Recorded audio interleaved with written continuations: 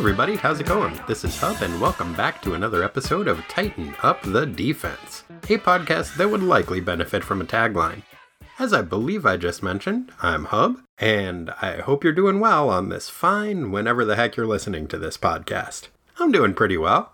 My wife was cooking the other night and unfortunately got a jalapeno burn from the juices of jalapenos on her hand. And so we were looking up on the internet potential ways to remedy that situation. And the first one was, why not try soaking the burn in some milk? So we tried that. Didn't really seem to have any effect. Next one was, try soaking it in some yogurt. At this point, I start to get a little suspicious, so I look down the list. Next one on there is mayonnaise.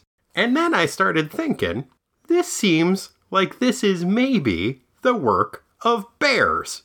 That are like, oh, well, it's something spicy, I want something to cool it down. You had to go way down that list to get to anything that wasn't potentially just a dippin' sauce for bears to eat you because you've got spicy juice on your fingers.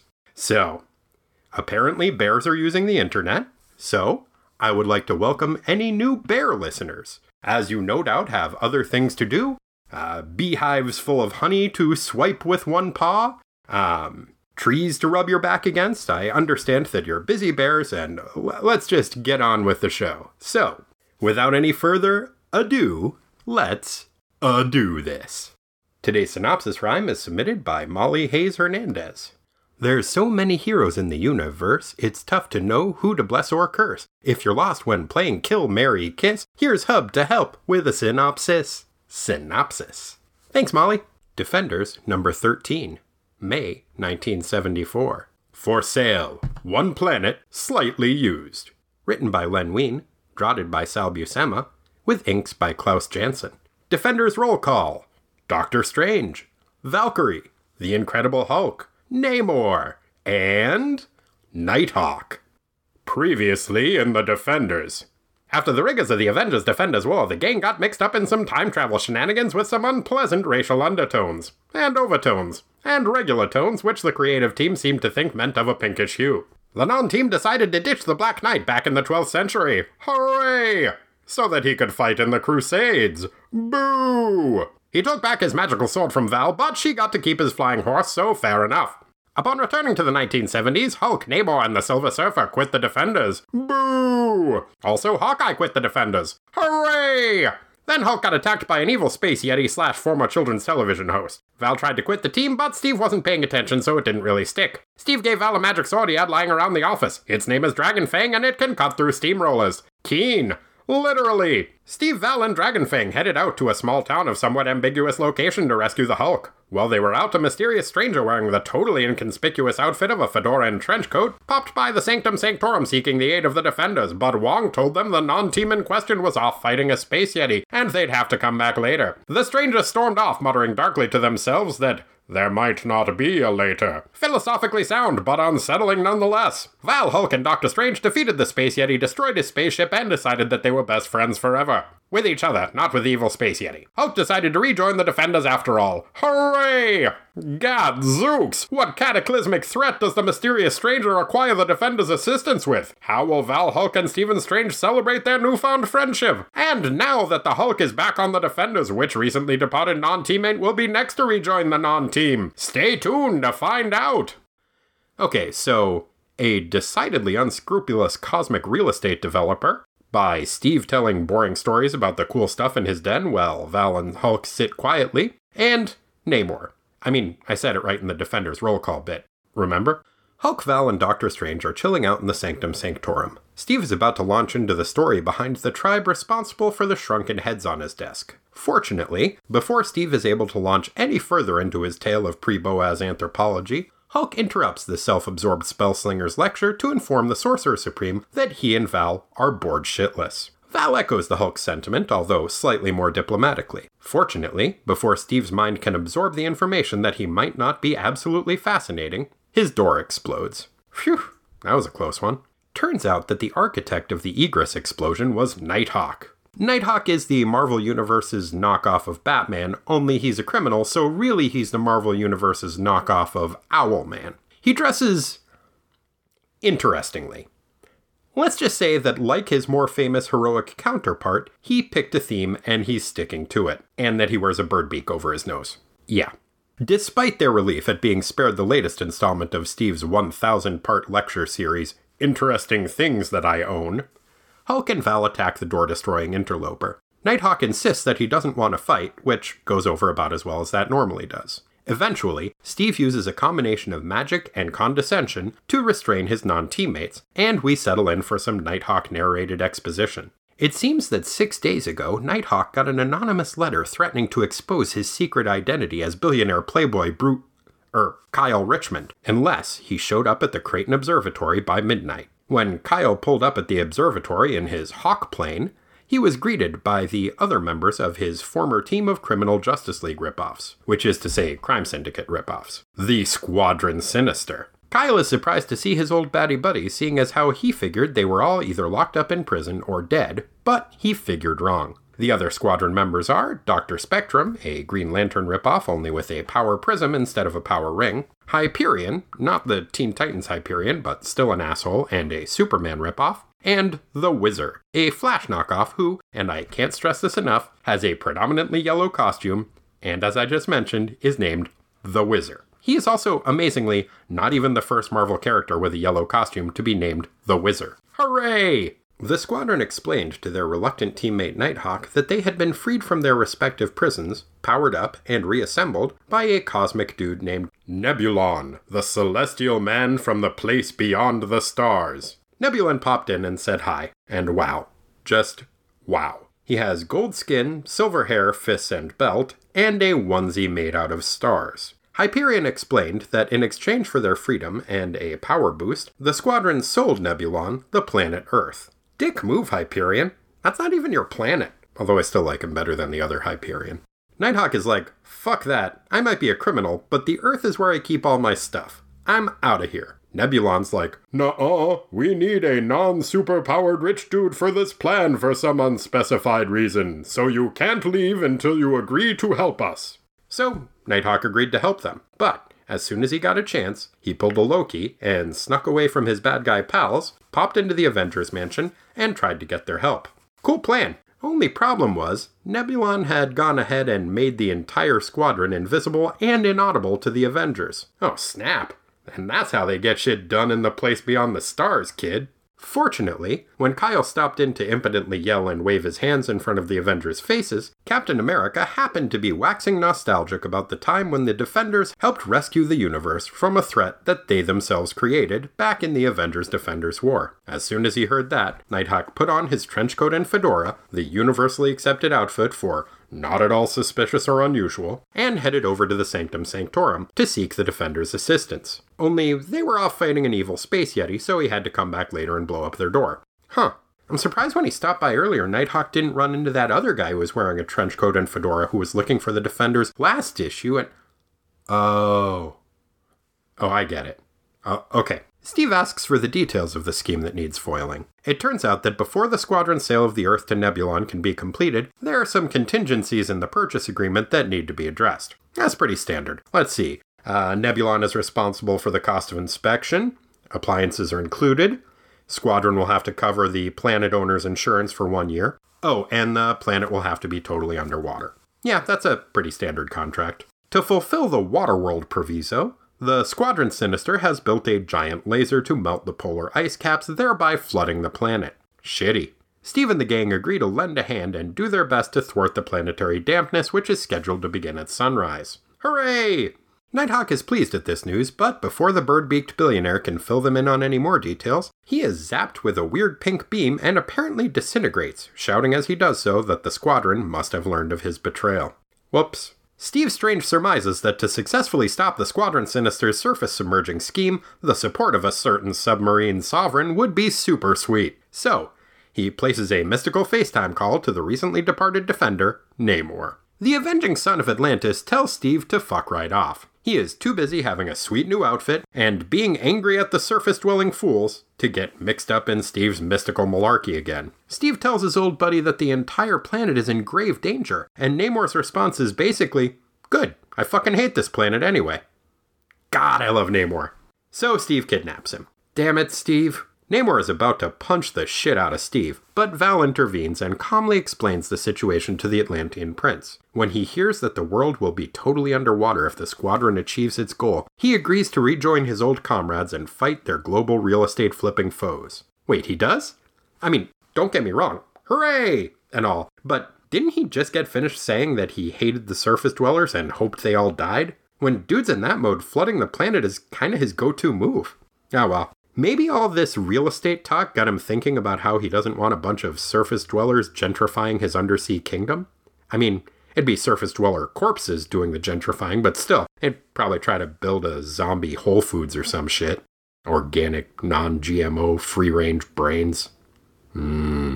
Anyway, the newly reassembled Defenders fly up to the Arctic so they can get their thwart on. They soon spot the Squadron Sinister and their giant ice-melting laser. Also, apparently that weird pink ray thing didn't vaporize Nighthawk after all. It just teleported him to the Arctic and jammed him inside a magic snow globe prison. So, that's good, I guess. The Squadron Sinister and the Defenders start tussling. Hulk beats up Hyperion. Hooray! Doctor Strange blasts Dr. Spectrum. Hooray! Namor kicks the crap out of the Wizard. Hooray!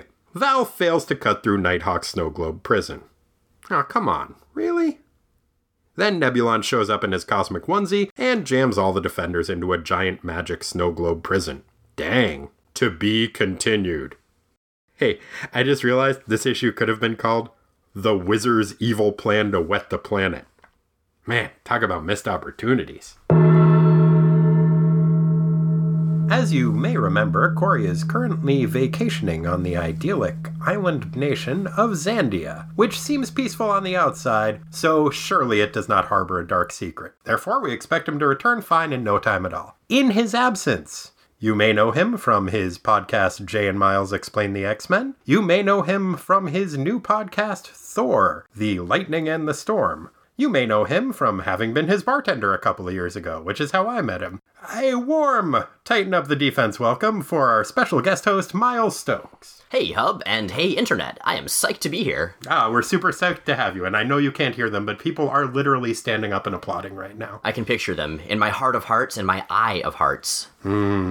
So, what'd you think of the issue? This one? Okay, so not a whole lot happened when you get down to it. I mean, there was basically a conversation, a flashback, and a fight, but I loved it. Every single one of those elements was perfectly, gloriously executed by a couple of creators that I really enjoy. I agree, and given your setup that it's basically just a flashback and a fight, the same could be said of Rocky IV, and that was a delight as well. I'm going to assume that's true because I will embarrassedly say I have only seen half of Rocky I in that franchise. Oh my goodness. Yeah, Rocky IV is basically all flashbacks, montages, and fight scenes, which is why it's in many ways the perfect movie. I watched it on cable one time, and they had to cut to commercial twice in the middle of montages.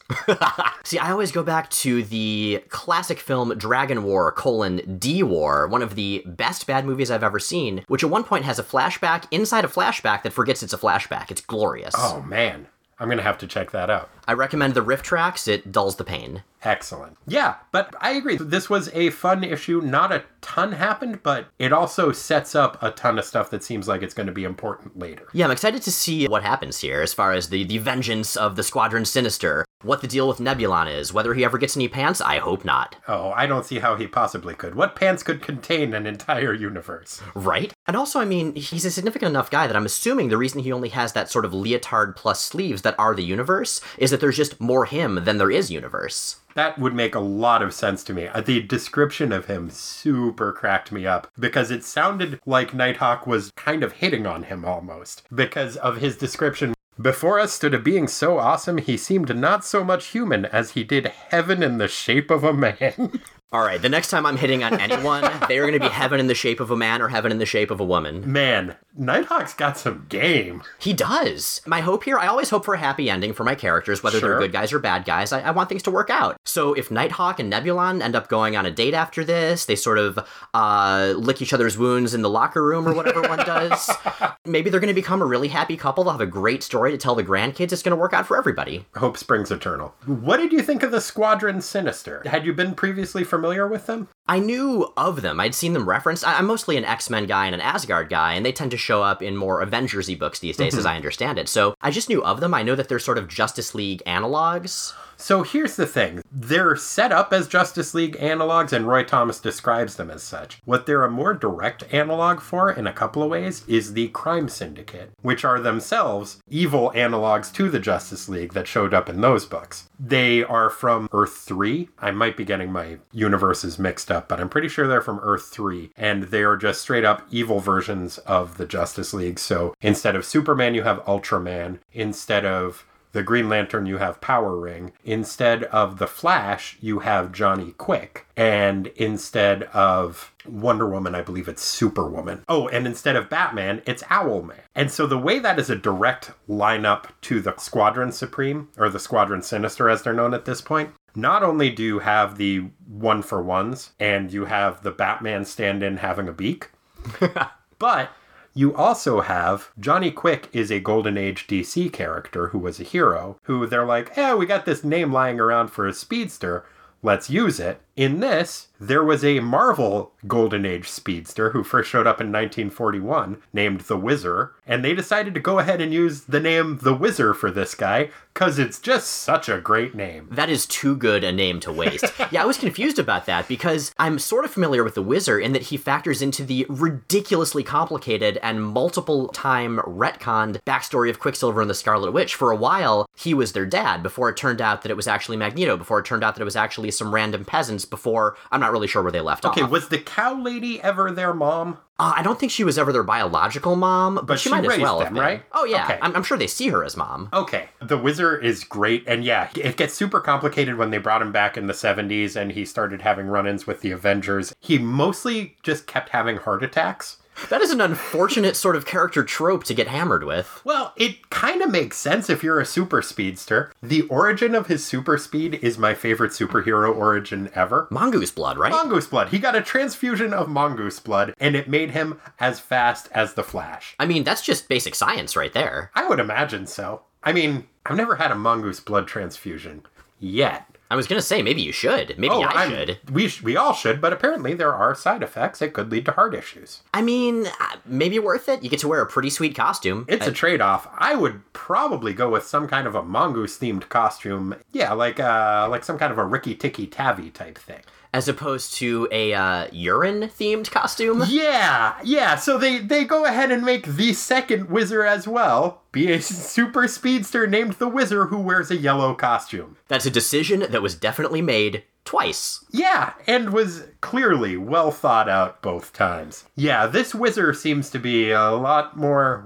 sinister than the original Whizzer. But yeah, like I said, I thought it was interesting that they decided to go that directly a parallel to the Crime Syndicate with these guys. Hyperion, too. His origin within the team, he's an anti-hero that actually makes a fair amount of sense. He's got a grudge against our world. You know how he's got that atom that he wears on his chest? Right above his impressive girdle. Yes. I thought that was a championship belt. I just assumed that he was the Intercontinental Champion of something. It could be both. It could be.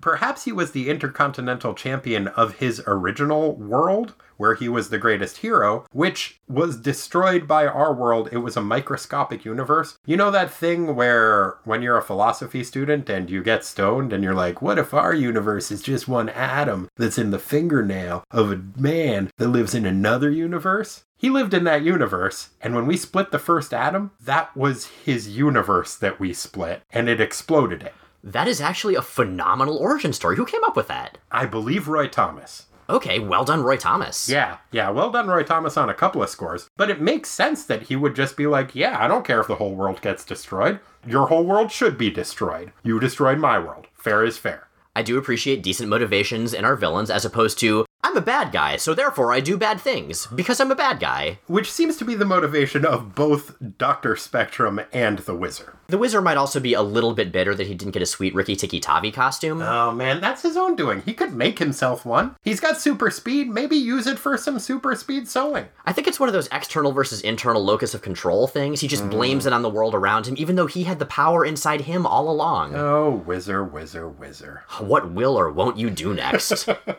Yeah, so Squadron Sinister, interesting. Nighthawk, wow. Jeez, I mean, I don't want to get ahead of ourselves, but that dude has a sense of style. A very specific sense of style. Indeed. I was commenting to you earlier, we could probably make this whole episode a sartorially speaking, because, the whole Squadron Sinister have looks that need to be talked about, none more so than Nighthawk. In addition to that, Nighthawk, mostly at this point, just a really D- Batman stand-in. He's unfortunate. I don't think he has any gadgets. He doesn't have any brooding. He doesn't have a gravelly voice, I assume. He's got a hawk plane that, is like the Bat copter, and it's got that vertical lifting and takeoff. He enjoys that about it. To be fair, I do not have a hawk plane, so sure. I should be impressed by this, and I am. People in hawkless houses shouldn't throw hawk-shaped stones. I do appreciate that, as always, when a VTOL plane is mentioned, we have the little explanatory box. That happened in the new Teen Titans fairly recently as well. For some reason, everything else we get to take for granted in comic books, any kind of bizarre futuristic technology, but vertical takeoff and landing, that gets its acronym, and that gets explained. Well, I mean, in the Thor run I'm covering, and basically all Thor runs, every time anybody says Midgard, there's an asterisk going to a caption that says Earth. Like, every single time. I get it. Every comic could be somebody's first. Maybe every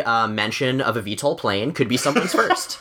Agreed. So, in terms of the basic story structure, there's a couple of weird things that pop up. When we first see everybody hanging out in Steve's sanctorum, at first I thought, Steve is being very typically Steve and is not reading the room, because he is going off on this story about the origin of the shrunken voodoo head that is sitting in his hand at that point. And Val and Hulk are just bored shitless, and Hulk is just like, can't you play that bell that you played again? That thing was awesome. And I think he means a gong, and I love the idea that the Hulk would just call a gong a funny shaped bell. But then I looked at it a little bit deeper, and when Nighthawk shows up and, he seems to explode the door frame rather than the door. So those are very specifically placed bombs that he uses. I mean, if he's a Batman analog, he has thought all of this through. Agreed. Making an entrance is his number one superpower. That's most of what he accomplishes, other than notifying the Defenders. Right. Well, and really making an impressive entrance is the main thing that Batman accomplishes. Right. And I mean, and an unseen exit. Being an X-Factor aficionado, I do appreciate not using doors as doors, or possibly using walls as doors. Yeah, I think that's a comic book wide trope, because, man, everybody just, Kool-Aid Man's their way through pretty much every wall. I like how Doctor Strange just is not bothered by this. Does he just expect Wong to fix it up? Is that just his assumption? Oh, yes. It is one of a number of assumptions that Doctor Strange is making constantly. But when Nighthawk shows up, he mentions that he had been there a few hours earlier. Couple things about that. He shows up at a house, the guy's not home. The guy who answers the door tells him, hey, he'll be back in a couple of hours, why don't you come back? His immediate next step is, well, all right, I'm exploding the door this time. It's a weird escalation that seems completely unnecessary. But also, if that just happened a few hours ago, then Doctor Strange, Val, and the Hulk had earlier that day been battling an evil space yeti, and it almost killed them, and they barely made it out with their lives and are now friends for the first time kind of since the series started. And within hours of that, they are bored with his stories? Fucking take a nap, guys! He's got a guest room! I mean, maybe he's just a really dry storyteller. Maybe he's telling the story for the benefit of himself. He's not, like you said, not reading the room. Right. I suppose that's fair, and that is actually pretty much in keeping with Steve's character. See, what he should have done is he should have punctuated every important event of the story he was telling with that gong. That would have made the Hulk happy. I'm not sure what Val would have gone for, but, I mean, with Bruce, that's easy. Yeah, that's a really good point. Okay, I'm going to need to get a gong sound effect for this podcast. And just start using it way more, just in case the Hulk is listening. But also, I don't think that's going to make any story worse. Right? Yeah, I'd pay more attention. Okay, yeah, Thor, the Lightning and the Storm, and Jane Miles Explain the X-Men, gongs from now on. Oh, man. Gotta get a gong. Where do we get gongs in this town?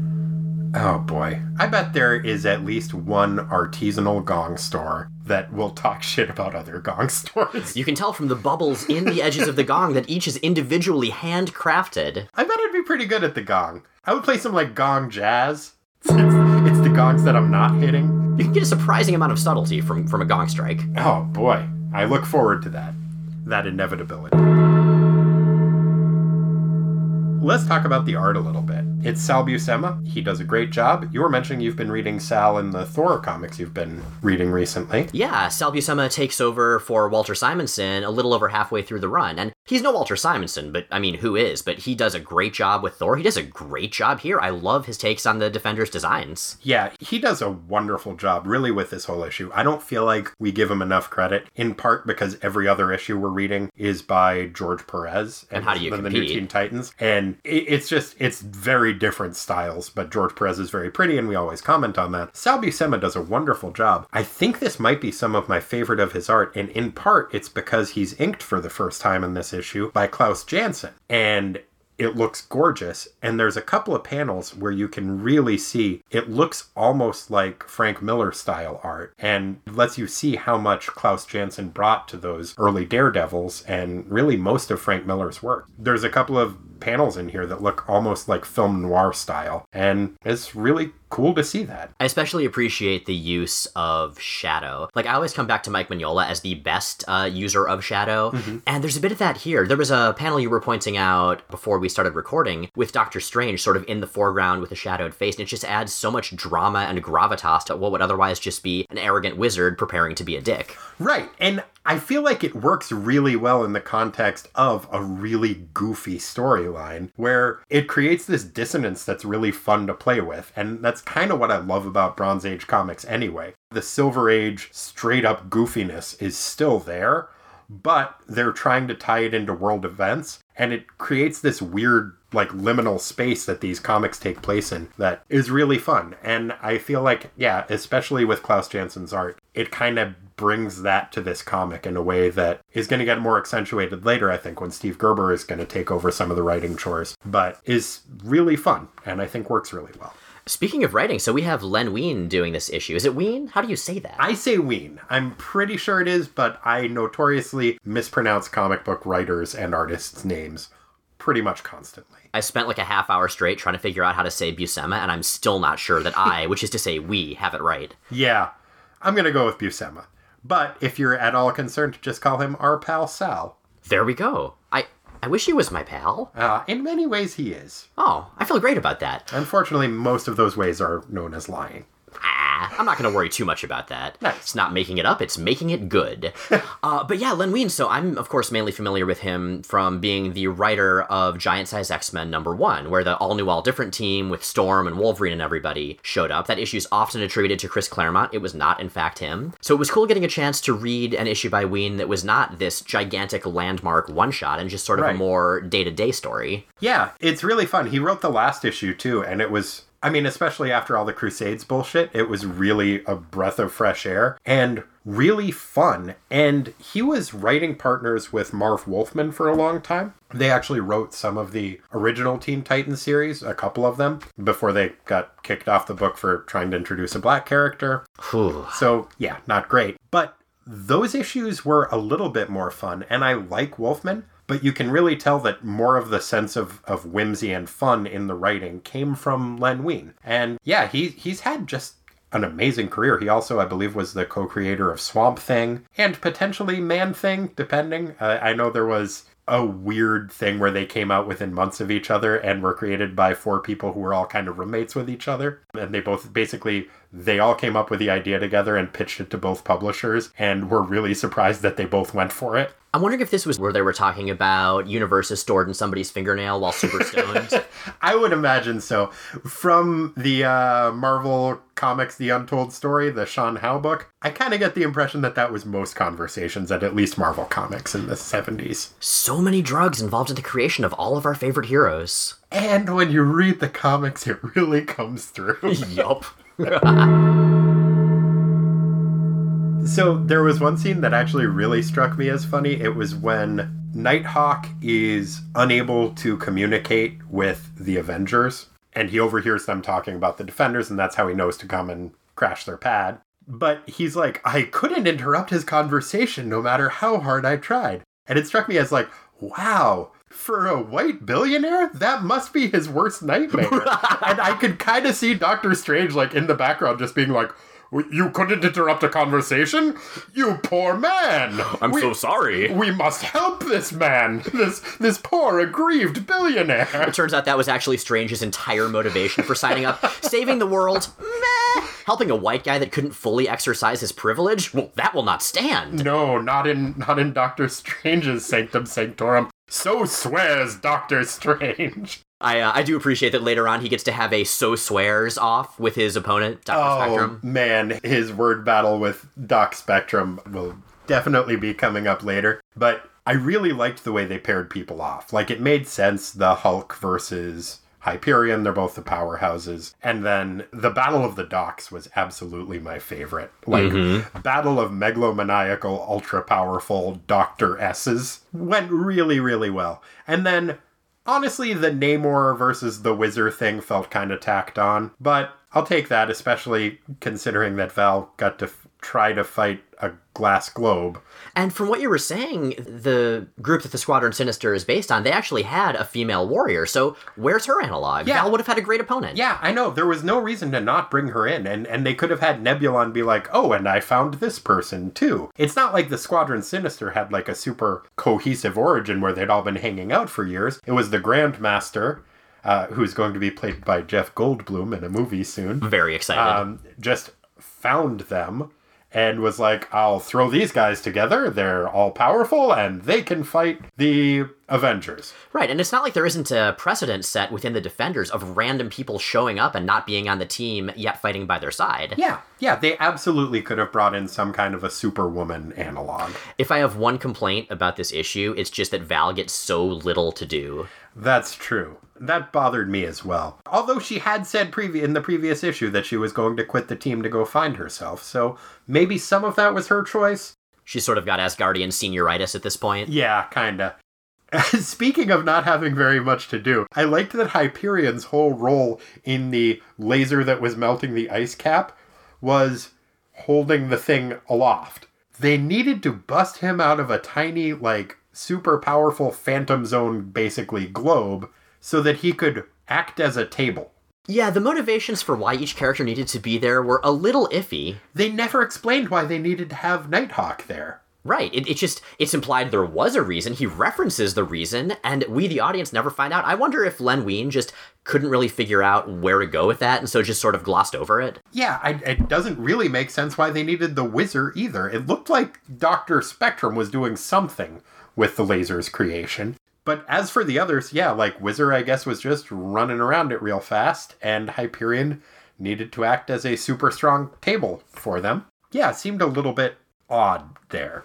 I do appreciate the laser gun itself, though. Like, it reminded me of nothing so much as an old Masters of the Universe playset. Oh, that whole totally. science fiction fantasy mix. Yeah, it looked really cool. I want that playset. I just want one of those full size. I'm not going to melt in the ice caps, don't get me wrong. I just kind of want to have it. I have bad news for you, Miles. Somebody beat you to it. Well, I'm not going to, help. Sure, I appreciate that. But yeah, no, giant laser. There's all kinds of things you could do with that. Write your name on the moon? Mm-hmm. Chairface Chippendale did that in the tip. Partially. Open bottles. Sure, you could make a lot of popcorn in that one guy's house, like in Real Genius. Working in the Kilmer, which has the connection to Batman, which has the connection to Nighthawk. It's all connected. 6 degrees of Squadron Sinister. That's my new romantic comedy. I'm going to start production tonight. Excellent. We also never found out why Nighthawk was either dead or not dead. As far as when he gets disintegrated, kind of, but then he's in a bubble later. But then he's in like a Phantom Zone bubble. I mean, Nebulon does have the entire universe contained in his torso, groin, and arms. He can do a lot of shit. Oh, he's got the whole world in his groin. That is a vivid mental image. Even more vivid than the initial costume design. It's weird that Nebulon showed up and contacted 3 imprisoned or potentially dead dudes and was like, these are the dudes that I should purchase the planet from. Rather than just, he's clearly more powerful than everybody. Why doesn't he just take the planet? There's some weird Manifest Destiny shit going on that I can't figure out in this issue. The idea of selling the world. Right. I mean, it's certainly not the only Marvel selling the world story. We have Lila Cheney's first appearance in New Mutants Annual #1, right. my personal favorite. But yeah, he seems to enjoy hanging back and letting others do things, even if it's way less efficient. We see that in the big fight in the issue. Yeah, I guess that's fair. And it also, I guess if he had been like sitting back and looking at like human history, there is certainly a fair amount of precedent set for selling land that doesn't belong to people to each other. Right. Why stop at a simple region or nation? Just do the whole world. Exactly. More efficient. And also there is kind of, from a certain perspective, would almost make sense to just, well, I'll find the strongest guy and just assume that he owns the place. Like, I think to a certain extent, yeah, looking at human history, you could make that assumption. Hyperion being the strongest, I mean, clearly the Hulk is a little bit stronger than him, but the dude does have a point that he got hit smack in the chest with Thor's hammer and he's fine. And he also does have a very impressive belt/girdle. You were mentioning that might signify his victory over whoever. Maybe that was the reason. So if we're just going by belt buckles, then there's a chance that if this had happened just a few years later, Nebulon would have tried to purchase the planet from Charlie Daniels. That is possible. Yeah, okay, I can't really think of any. Yeah, I think you got it. Oh, man. Nebulon went down to Georgia. And there's the second movie I'll be filming tonight. Excellent. Looking forward to it.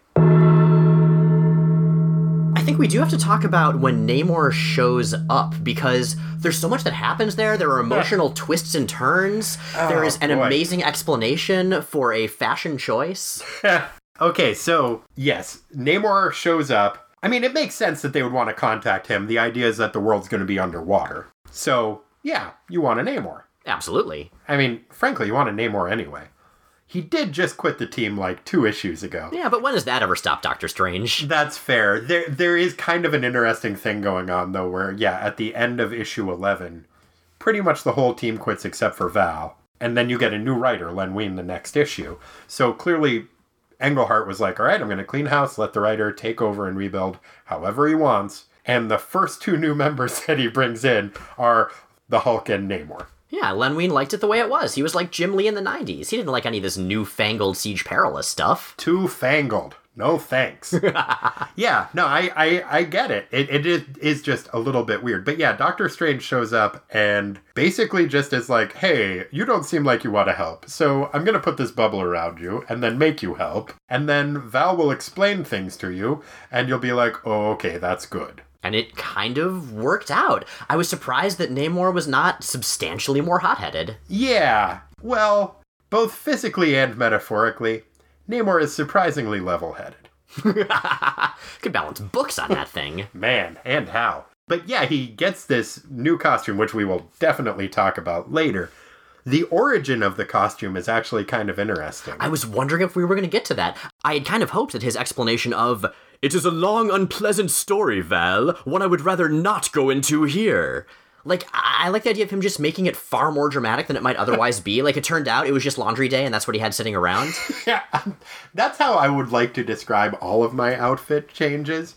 Unfortunately, it actually is pretty dramatic. I think it was in Submariner 67 that it happened really recently that he got this. Interestingly enough, that comic is written by Steve Gerber, who's going to take over this series soon. But he was exposed to some kind of weird nerve gas that made him lose his ability to breathe air, but he could still breathe underwater. And then Reed Richards made him that suit, and for some reason that suit enables him to breathe air. Okay, so I know aquatic creatures have gills to bring the air in through the water. Sure. Maybe those fin-like attachments in his underarms are the equivalent for him for breathing air. So if he has his arms too close to his sides, then his face starts turning purple? Yeah, I think that probably is about right. He breathes by flapping his arms. That sounds perfectly dignified for the Prince of Atlantis. Well, I mean, he works it into, jutting his hands on his hips a fair amount. Gesturing dramatically. I don't think they even needed to tell him that he had to do that. Of course, he's just going to constantly. Reed Richards just assumed, as he does. Right. Which I think having Reed Richards make him that costume may have been the part that was too unpleasant to talk about. It's like, I now owe Reed Richards a favor. Interestingly enough, in that comic book, I think largely because it's written by Steve Gerber, Reed Richards has this weird little soliloquy he does that is basically like, I don't know, man, maybe Namor's right to want to destroy the entire surface world. We are pretty terrible. Reed Richards historically has been just a couple bad days away from supervillainy, so... And I think that's fair. I mean, people are the worst. Well, if it weren't for Geese, people would be the worst. Fucking Geese, right? Man. One of the longest items of research we've ever had on Explain the X-Men was figuring out how Geese would have interacted with Apocalypse. It got surprisingly complicated. Oh, man. I'd have to listen to that. It's an episode that I would remember if I were better at remembering episodes. But we did bring in a librarian and everything. Wow. I'm going to have to check that out. I thought I was caught up, but I like gaining knowledge. I don't necessarily like retaining it. Yeah, same here. Yeah. It's always fun having listeners point out things that you said that you have no recollection of. Like, wow, I said a smart thing. I'm great. There's a couple of listeners that follow me on Twitter that are like maybe a year behind on the podcast, and they keep referencing these things, and I have no idea what they're talking about. I have to like look it up, and I was like, oh, that is a thing that I said. Okay. Wonder why I said that. Where would we be without our listeners, aside from talking to empty rooms? I don't even like to think about it. Best not. You guys are great. You're no geese. Unless you're geese. In which case, watch out. And if you're the Hulk, insert gong sound here. Tell you what, let's get into the minutia. Rick, would you care to sing us in? We got minutia. It's not the biggest part, it's just minutia. Like Corey eating farts, we got minutia. Time to sweat the small stuff. All right, thanks, Rick. What would you like to start with, Miles? I mean, part of me wants to save the best for last, but I don't think I can go much longer without going into sartorially speaking. Sartorially speaking, Nighthawk. I mean, clearly, like, I like Namor's new outfit. It's a good new outfit. Sure. But Nighthawk, I mean, everything about this guy, let's start at the top. He's got a beak over his nose. It's not just like a beak-like protrusion. No. It's a straight-up beak of a small bird. It's like Groucho glasses, except for a beak instead. And in addition to that, he's got like Doctor from Dune eyebrows that are just like poking way off the side of his head like they're antennas. It is a attention to detail that is way over the top. Like the rest of his outfit is just maybe like a medieval knight kind of, but he's got like the big cape that has like arched wings almost on it. Must be very hard for him to go through doors. Maybe that's why he blew up Doctor Strange's door. He couldn't have gotten through it otherwise. Oh yeah, before when he came in, he was wearing the trench coat and fedora look. I'm still just, he does say that he had been there earlier and then he came back. It's possible that there was a simultaneous visit from the Teenage Mutant Ninja Turtle Raphael, or Ben Grimm, or Godzilla, any of the people who have used trench coat and fedora as disguise. But if it was him, it would make sense that he would be like, yeah, well, in that outfit, I could get through the door. In this, I got nothing. I'm Strife over here. Hence the plan B. Not a bad plan. I mean, Hulk continually refers to him as Bird Nose. What else would you call him? Yeah. What else could you call him? He has a bird's nose, and really, the rest of his team refers to him similarly as, like, beak face and stuff. Yeah. I mean, criminals are a cowardly and superstitious lot, therefore, bird nose. Well, at that point, though, it would be like crime fighters are a cowardly and superstitious lot. Therefore, bird nose. I don't want to ignore the rest of the costume, though, because the cape's impressive, the bird nose is impressive, the very confusing eyebrows are. But I do enjoy that the sort of bird iconography, the almost dark phoenix symbol on his chest, does extend out into his gloves in such a way that it suggests that that bird just has giant, like, punching glove hands. Ooh. Yeah, I hadn't even thought of that. It's really just, it's a stunning look.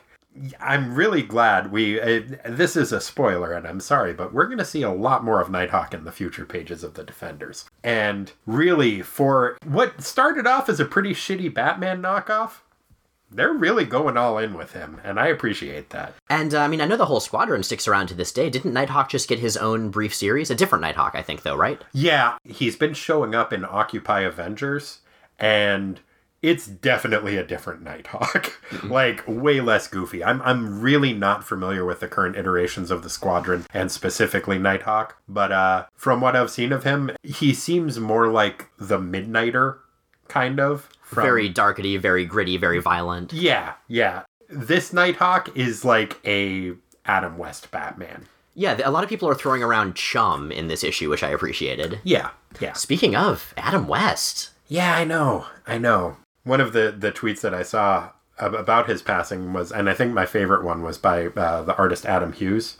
Have you seen that one? I'm not sure. He got a signature from Adam West at one point, and Adam West asked who he should make it out to, and he said Adam, and Adam West said yes. And he said, no, my name's Adam, and Adam West said, oh, I haven't seen you at the meetings.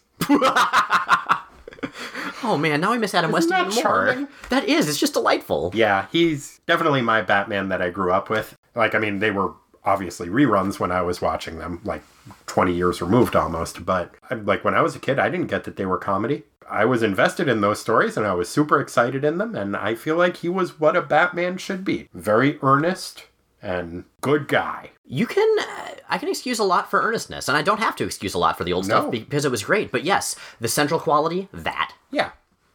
But yeah, that's the kind of Batman that Nighthawk was. I liked it. Other costumes. You've got Hyperion, which I don't understand. He's the only person from his universe. Why is he wearing a little Hamburglar mask? I think he just likes it. I think he just feels naked without it. Maybe his face gets cold right around his eyes. Oh, that makes sense, actually. It certainly doesn't disguise him very much. I mean, there aren't too many Lou Ferrigno-looking dudes with little Dutch boy haircuts bopping around the universe. I would imagine you saw that guy, you would just be like, that's Hyperion. Or I thought it was, but there's 2 inches around right above his nose that are obscured, so probably a different dude. The use of the domino mask always confuses me in these situations. Entirely reasonable. Maybe it's part of his face. Maybe in this universe contained inside one's thumbnail, everyone just has raccoon eyes. Maybe they evolved from raccoons. Like we evolved from apes. I mean, it makes sense, right? That makes sense why he's so evil. Fucking raccoons, those tiny little hands. Oh, terrifying. Adorable, but legitimately terrifying. There's something about a raccoon where, like, have you had one stand on its hind legs and hiss at you? Never in person, no. I have, and it's very, very unsettling because I'm so much bigger than a raccoon. It makes me feel like it knows something that I don't know, that it's not afraid of me. Like, does he have a knife? Oh, man. I think he might have a knife. Has he been composing a database of the weaknesses of every human around him, like Professor Xavier and or Batman style? And so he's just waiting. What would your weakness be? Ironically, raccoons. Oh, well, I guess that's kind of easy for him then. Yeah. He went through a lot of work for no reason. You idiot. Fucking raccoons. Although now I'm worried that we're antagonizing raccoons, and that might not go so well. Do they like gongs? We could play a gong. You've also got a situation where both Dr. Spectrum and the Whizzer have blue hoods that cover up most of their face, which was confusing for me a couple of times. Could be strategically advantageous, though. If you have something very tall, a wall of some sort, and you just see the top of one of their head, you wouldn't know which one it was. You wouldn't know which powers to counter. Right, or if they formed a wrestling tag team, like Hyperion obviously was on when he got his belt, they could switch out, and the referee wouldn't know that one of them wasn't the legal man in the ring. Oh, right, and this is a heel team rather than a face team, so obviously, that they follows. would be doing that shit all the time. Fucking Dr. Spectrum. I do love the guy's outfit, though. I love that he has the red, the yellow, and the blue. Like, he's... branding is very important in podcasting, certainly, and it's even more important for supervillains, and he is on fucking point. He really is. Plus, he's got that, like, 90s cross-color look going, and it's really dumb-looking, but I actually really like that outfit. I mean, it can be both. You can be awesome and terrible at the same time, and... It's true. Thank goodness. Oh, right. I mean that's been my plan. I'm pretty sure that's how all of our podcasts work. Which brings us to Namor's new costume. I really like it. Yeah. I mean, don't get me wrong. I love the tiny green Speedo. There's something about this outfit, though. It's like they wanted him to put on a shirt, and he's like, oh, okay, is this how a shirt is? Like, I've heard of shirts. Totally unfamiliar with them, or is just fucking with them. Or, here's the third option. He is trying to show solidarity with black comic book heroes in the 70s.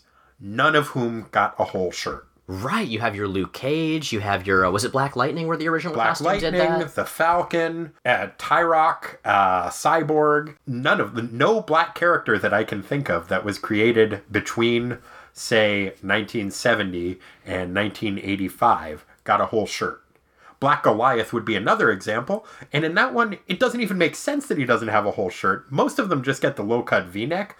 But they just cut a square out so that you see his underboob and half of his abs. So it's sort of a slightly lower Power Girl look. Yeah. But he's just got a big square missing from it because they're just like, oh, wait, that's right. You don't get a whole shirt. But Namor talks about the fact in a recent issue that he felt like an outsider his whole life, that in Atlantis, the blue-skinned majority that rules looks down on him. I think he might be trying to show solidarity with black comic book characters and be like, no, I'm going to have the same kind of outfit. I like to think that Namor Mackenzie is indeed a good ally. I choose to believe that, and this outfit, I think, chooses to believe that. Well, and there's also the fact, of course, that he was referred to by Hope Summers years and years later in X-Men as the Prince of Abslantis. I mean, if you got it, flaunt it, honey. Yeah, I mean, seriously. When he starts to flex those imperious pecs... I was on a Smash Fiction podcast. I don't know if you're familiar. It's great. You should totally check it out. Excellent. I was all prepared to pretend that I liked it, but then I didn't have to. I love it when that happens. Nice. But I got to debate Namor versus Aquaman, and I took the Namor side, and the Speedos definitely came into it. I think that may have been what swayed the argument in my favor. That was the tiny revealing tipping point. Yeah, but I genuinely enjoy this new outfit. I like the weird little webbing under his arms. Yeah, him and Spider-Man. Yeah, it's a decent look. Reminds me of the old Silverhawk action figures, too. I haven't thought about them in so long. I loved those so much. Oh, man. I just found out. So one of the things I keep forgetting as someone in his 30s in 2017 is that stuff you barely remember from your childhood, you can just Google that shit. Yeah. Yeah, there were these action figures. They were all on zip lines, these neon green and pink. I used to have those Skyriders. I believe so. And they were basically the greatest thing in the universe, and for years I was convinced I just dreamed them. Man. We live in a wonderful, wonderful future time in some ways. In certainly some ways. Yes, in that specific way. Yes. Maybe that's how we could fix the present. Zip lines. You know what? It couldn't hurt. Zip lines and gongs. Oh, man, I like this future we're creating. Okay. Step 1 and 2, complete. At least the conceptualization of them. Sure. Blah, blah, blah, blah, blah, blah, blah. Utopia. Perfect. Therefore, those 3 little dots, Utopia. Got it. Well, amazingly, I believe that finishes up our sartorially speaking segment. Just a few words that we had to share.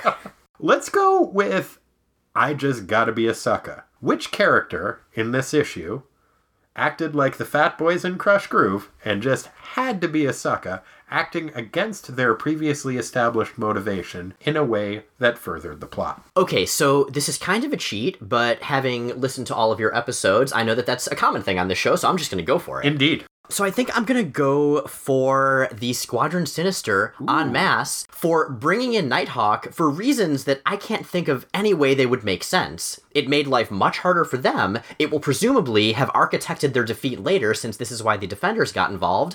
What did they actually need Nighthawk for? I can't think of anything he could have done to build this big He-Man gun that would have made the risks worth it. How are you going to build a giant space laser without a guy with the bird nose? Maybe he's got attachments in there. Maybe it's like a Leatherman and he's got a little flathead screwdriver. I mean, it would hurt his neck a lot to turn his head like that. He'd have to keep doing it, like when you can't get the little IKEA wrench in very well. That would be adorable. I'm picturing it right now. It would take so long. Worth every second. I think that is a fair assessment. I think that's a pretty good just gotta be a sucker. I actually went with Namor. He shows up. He doesn't want to join the Defenders. Steve tells him, the entire world is in peril. He's like, I don't care. They explain to him that if this plan goes through, the whole world will be underwater. And he's like, oh, you're right, I gotta do this. Yeah, why does he care if the world's underwater? I mean, that would be great for him. He's tried to make the world underwater many times in the past. I don't understand what exactly swayed him. I know he is fond of Val and respects her, and historically has a weakness for strong, independent women. Especially blonde ones. Yes, but it didn't really fit that it's like, oh yeah, I guess when you put it that way, I better do this thing with you guys. So here's my no prize explanation. Okay. What's the point if he's not the one to do it? If somebody else gets credit for this grand task? Gotcha. Nobody beats up my little brother, the surface world, except for me. Like Wolverine said about Cyclops in Secret Wars. He may be a jerk, but he's our jerk. Fair enough. So, sound effects. What was your favorite sound effect in the issue? So I did really enjoy the watery font used for poof as Namor was teleported into the Sanctum Sanctorum. I did too, and that was actually my backup as well. It is my backup too, yeah. Yeah, I like the idea especially that doing magic makes the sound effect poof. Or maybe it's just Doctor Strange saying poof. Oh, he might have been doing that. Poof! So swears Doctor Strange. So poofs Doctor Strange! But yeah, that was my backup. What was your number one? So I kind of have to go for, just simply because it's so much fun to say, the sound that the Hulk makes when Hyperion smashes him into the indeterminate background. Sure. Which is thrunch! I liked the thrunch a lot. I also liked the fact that in that, the action was obscuring part of the word. I like it when the sound effect is built into the panel in that way. Yeah, that's something Walter Simonson does a ton in his Thor run. I always love it. Yeah, Sal Buscema's been doing that a fair amount too. I decided to go with thwoom, the noise that an exploding door frame makes. It's both just the fact that it was just the door frame that exploded, so he could maybe kick in the door as he was doing it, but I really enjoyed the word thwoom, and yeah, that was my number one choice. That is a very solid choice. Thank you. If either of us ever blows up the door, let's let the other know whether in fact that's the sound effect. Okay, I'm looking forward to that. So swears Dr. Stokes! Oh, nice. Do you have a doctorate? I mean, sure. Okay, World Christianship Ministries, Honorary Doctorate of Divinity, only costs $35. I'm a reverend in both the Church of the Dude and the Universal Life Church from the internet, so... Yeah, may as well. I am actually ordained through the World Christianship Ministries because when I was 16, I sent away for an ad in the back of the Weekly World News to become so. And I have used it to perform several ceremonies. It's been fun. I'm sure they were beautiful. Some of them. I got about a 60% success rate. It's better than chance. Indeed. So, getting into more of the meat of it now, I guess. What was your favorite? I suspect we may have the same one here. I had a couple of maybes, and then I hit that big 2-page spread. God, that thing was beautiful. Oh man, where we see Nighthawk's face looking horrified in the background, looming over everything. On the left side, we have the He-Man laser with the Squadron Sinister, minus Nighthawk, shooting a glacier. We have a big tidal wave destroying a city and everyone fleeing. Like, there's so much happening there. Yeah, and it's really beautiful. And back then, a 2-page spread was kind of a rarity, so... you really had to just enjoy it when it happened. I really did enjoy that, but I actually decided to go with one that we discussed earlier. Oh, yeah? Which is the scene that is Doctor Strange, the Hulk, and Val hanging out, and Hulk wants Doctor Strange to play the gong, but the shading on Doctor Strange's face in that as he's holding these voodoo dolls, it's what we talked about earlier with the Klaus Janson inks, and I really appreciated the gravitas that kind of film noir shading led to this ultimately pretty goofy situation. Right, I mean, like you were saying before, that contrast, that is so much of what's fun about comics like this. Like, they're ridiculous, but you can get super into them. You don't have to appreciate it ironically. Yeah. Like, the quality is just there. Yeah, it's the same thing with, like we were talking about with, like, the Adam West Batman. It's like, when I was a kid, I just absolutely appreciated it on a surface level. And then you can go back and appreciate the camp too, but there was some solid storytelling that you can just follow the adventure with as well. Mm-hmm. Good old post-irony. Indeed. All right, favorite words. What were the best words in this issue? So, I had a couple of choices. I know that you normally do the insults mostly in Titans Land. Sure, but if they happen to be the best words overall, take them. I did appreciate that Namor was hitting the Whizzer where it hurt, both verbally as well as physically. Braggart, the fastest thing about you is your mouth. Like, oh man. You get the impression that the Whizzer, like, he prides himself on his speed. It's right there in his name, along with, peeing. Right.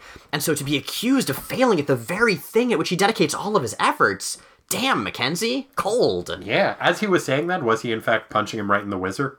I'm gonna say... no, not unless he hangs real low, because that was his ankle. All right, fair enough. Still, pretty solid. Man, I had a couple of choices for best words. There was some fun stuff going on in this. One of those was in the climactic fight when the Hulk and Hyperion are punching each other, and the captioning says... they meet with an impact that radiates staggering shockwaves that cause the ground beneath them to shudder violently, and countless miles away geologists look to their seismographs, then shake their heads in disbelief. That is how you add scale. You can either show Dr. Peter Corbeau in Starcore looking in awe at whatever's going on, or you can have narration like that. Yeah.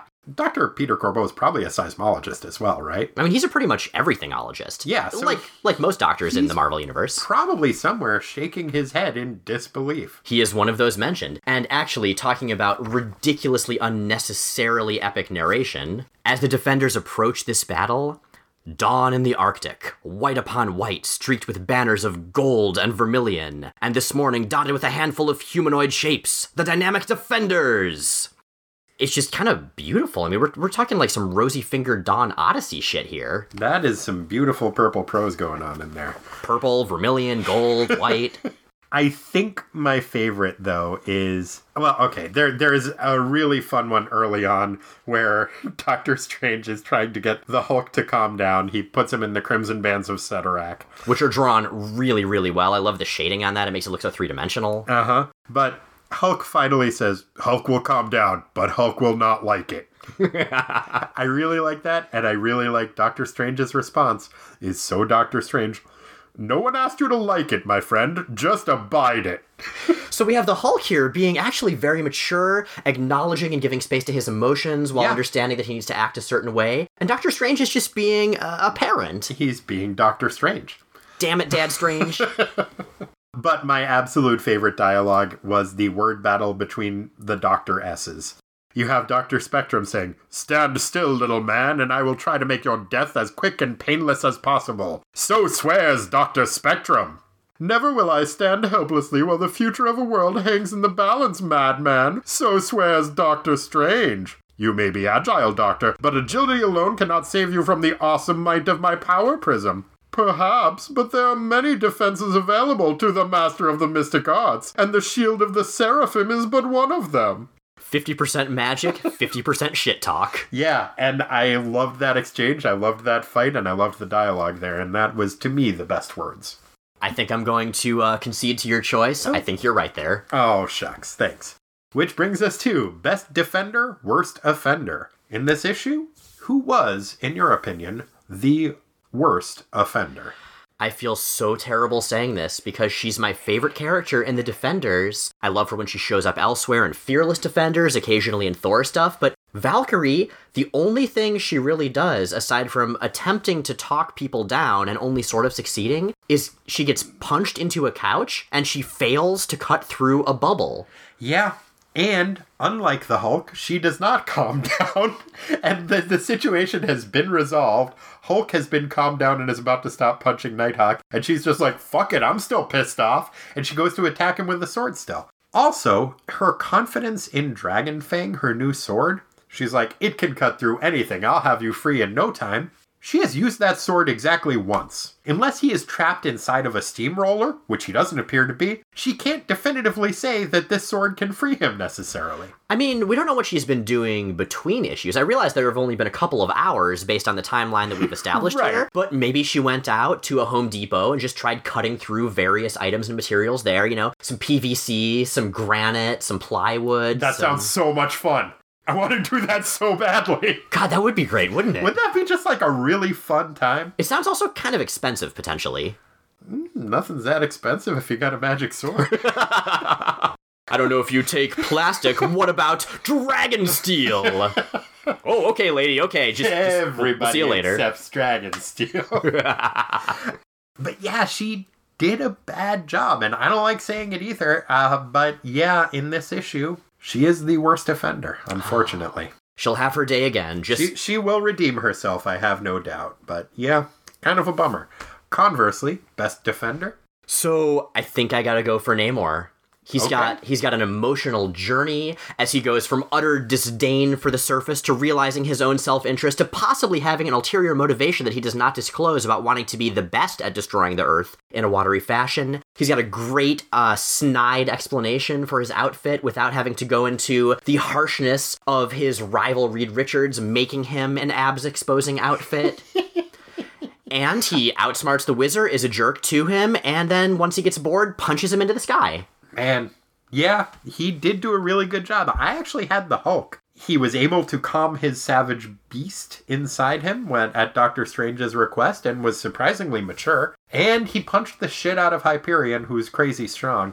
But, as you describe it, I think I'm going to have to go with Namor. That was pretty rad. I mean, I love the Hulk, and I especially love the Hulk as written by Len Wein. But Hulk did also come up with Bird Nose. And he did get called Lettuce Lips, and I realize that's not his action, but he did enable that bit of dialogue. Sure, by having lettuce-like lips.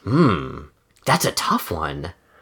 I'm gonna go with Namor. I think you're right, but strong honorable mention for the Hulk in this situation. He gets the slightly smaller wrestling belt / girdle. Right. He's not the Universal Champion, but let's say the U.S. title. Okay, that seems reasonable. Okay. All right, well, that wraps up the minutia, but we do still have one segment. Thanks to our generous donors, we have a new segment that's name is somewhat in flux. This time, let's go with Brad Reed's suggestion, Long Story Short. I hadn't heard that one before. So, in May of 1974, at this point, Wong had struck up a bit of a friendship with Jarvis. They'd met at several clubs. They have talked about having potentially unappreciative super employers. And Jarvis had an idea. The 100th anniversary of the Kentucky Derby was coming up, and they thought they might take in a little bit of horse racing. Now, one of the fun aspects of the Kentucky Derby is elaborate hats. And Jarvis had, of course, explained this to Wong. Wong says, I've seen an elaborate hat or two in my day, and immediately set to work. And he concocted an exact replica of Galactus's hat. Good choice. It is. He had maybe a slightly different idea of fancy hat than many of the people at the Kentucky Derby, but he stuck with the theme and he went for it. And he did a very good job. In fact, he did maybe a little too good a job. It caused a bit of a panic. It hadn't been that long since Galactus had been seen there, and Galactus is pretty big. People forget Galactus isn't that big. Galactus is like 30 feet tall. Yeah, that's certainly a lot bigger than the average person, but it's a scale, and people had been drinking a lot of mint juleps. It caused a bit of a panic. Wong had to go home. Jarvis told him, hey, buddy, I'm really sorry. You really, truly wonderful hat, but you're causing a bit of a disruption, spooking some of the horses. So Wong went home to change. Right when he got there, Nighthawk was making his entrance. That door explodes as Wong gets near it. Suddenly, not only is he wearing a Galactus hat, but he is not wearing anything else. It was X-Men rules. His costume was destroyed, and he was left naked. And he explained the X-Men listeners who are listening right now, take a drink. Wong made it into the house after a few minutes, but he did have to run around the block a couple of times. During that time, he was spotted by a young, impressionable Ray Stevens, who saw a naked Galactus-hatted Wong running around and, well, on May 18th went ahead and released the song, The Streak, as was inspired by our good friend Wong. And that's Wong's story, short. I have a newfound appreciation for that song, and in fact, for Wong. Well, Wong actually had a pretty busy month, because before he headed over to Kentucky, he did a bit of other traveling and was in Philadelphia. Now, as we know from the current Doctor Strange miniseries, the Chris Bachalo and Jason Aaron run of which just wrapped up, when you're a wizard, when you're a magician, it really does a number on your body, and you have to eat some pretty gross food. So Wong was researching the gross food of the nation, nay, the world, and ended up in Philadelphia because he had heard that a traditional Philly cheesesteak, for its cheese, actually uses Cheese Whiz, and to do otherwise is improper. He was a little horrified, but wanted to investigate. However, his trip was not to be a simple one, because the infamous visible seams of the local veteran stadium, the AstroTurf that was very poorly done and caused many an injury, were in fact seams between our world and that of the Dark Dimension. Son of a bitch, I always suspected it. Right? That's why I don't like AstroTurf.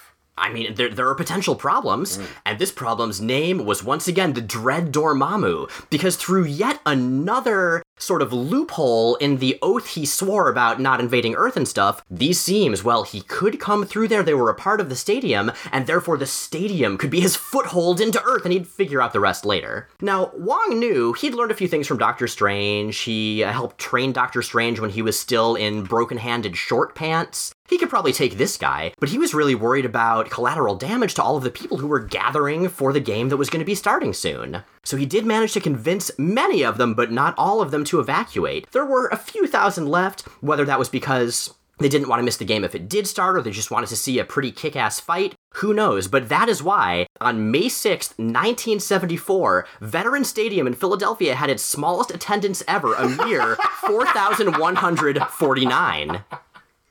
And that is the other thing that Wong was up to. Well done. That was fucking delightful, Miles. Thank you. 90% of my prep time for this episode was that. Well, Miles, thank you so much for joining us. That was a delight. Miles, if other people would care to listen to your work, how would you suggest they go about that? Because I would definitely recommend that they do so. What would be the best way? Well, if they were more interested in X-Men, they might check out Jay and Miles Explain the X-Men, which they could get to at explainthexmen.com and on the various social medias. We've been going for a little over 3 years now and have covered between the 60s and the very beginning of the 90s. Currently on hiatus, but we'll be back soon. Or if they liked Thor and, say, Sal Buscema, who will shortly be drawing what we're covering, they could check out Thor, the Lightning and the Storm, my newer show, which is at thelightningandstorm.com, also on various social medias. Or, as I would suggest, they should do both, because both of those shows are sincerely fucking wonderful. Well, thank you so much, as is your show. And this has been great. I've actually been hoping to be on your show for, like, a really long time, so I was incredibly excited when you invited me. So thank you. Awesome. I'm really, really glad it worked out. Yeah, and you did a great job. Listeners, if you have any questions for me, you can reach me at ttwasteland@gmail.com. We're up on Tumblr, we're on Stitcher, we're on iTunes. Leave us reviews, places where reviews can be left. If you'd like to leave us some money instead, you can do that at patreon.com/ttwasteland. And, oh hell, we're all over the internets. Just look up